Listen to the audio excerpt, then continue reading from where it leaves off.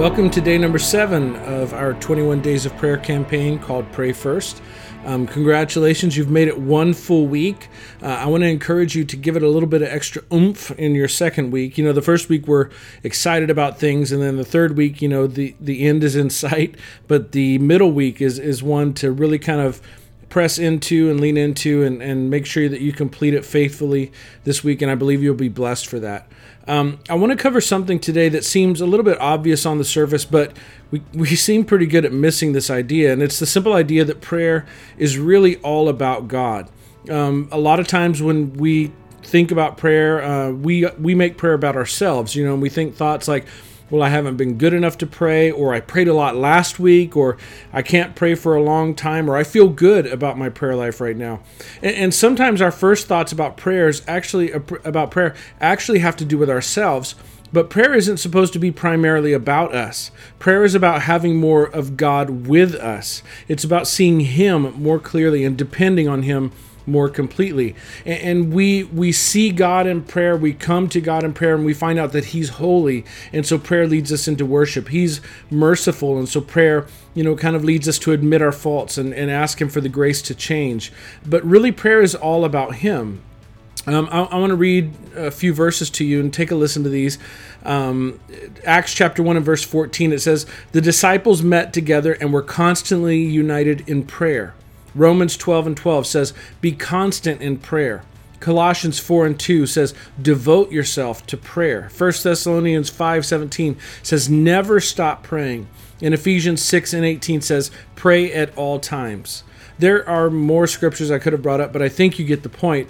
For the early Jesus followers, prayer wasn't a duty. It wasn't a practice that was only for special times and special places. But prayer was intended to be a part of life for the believers, a part of everyday life. And if we pray as often as those verses prescribe, we're going to find ourselves often in the company of our Heavenly Father. And if you think about it, what do you call it when you're constantly around someone and you talk with them a lot? You call that a relationship. That is what this whole thing is about, us having a relationship with our Creator. So prayer is kind of like texting constantly with a friend throughout the day, or it's like husbands and wives maybe tagging in during the day and talking after the workday is done. In other words, prayer is the language of relationship with our Father.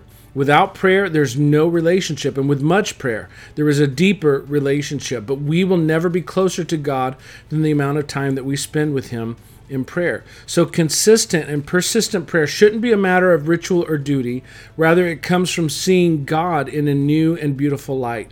The desire to pray comes from a trip back to the old rugged cross, or a fresh realization of just how much He loves us. It's about seeing things in ourselves that tell us that God really has a sense of humor.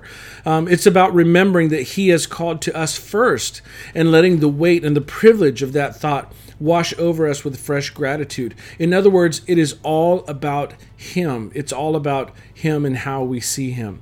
So whether or not you continue in committed prayer past these 21 days is actually going to depend very much on how clearly you see God. And when we see Him and remember the words that He has spoken to us and over us, we love Him and we are drawn to Him more and more. And as we love Him and as we learn to love Him more, prayer moves way beyond duty to privilege. Prayer moves way beyond ritual to an honor. And to strength and to grace for everyday journey as we realize that prayer fills our lives with Him. For your Bible time today, I want to encourage you to memorize as much as you can of Colossians chapter 4, verses 2 through 6. It's a great little bundle of verses, all centered around prayer and what kinds of things we should pray about. So pray much, pray often, not out of duty, but out of a growing love for a perfect Father. And God bless you as you learn to want more and more of Him throughout your day.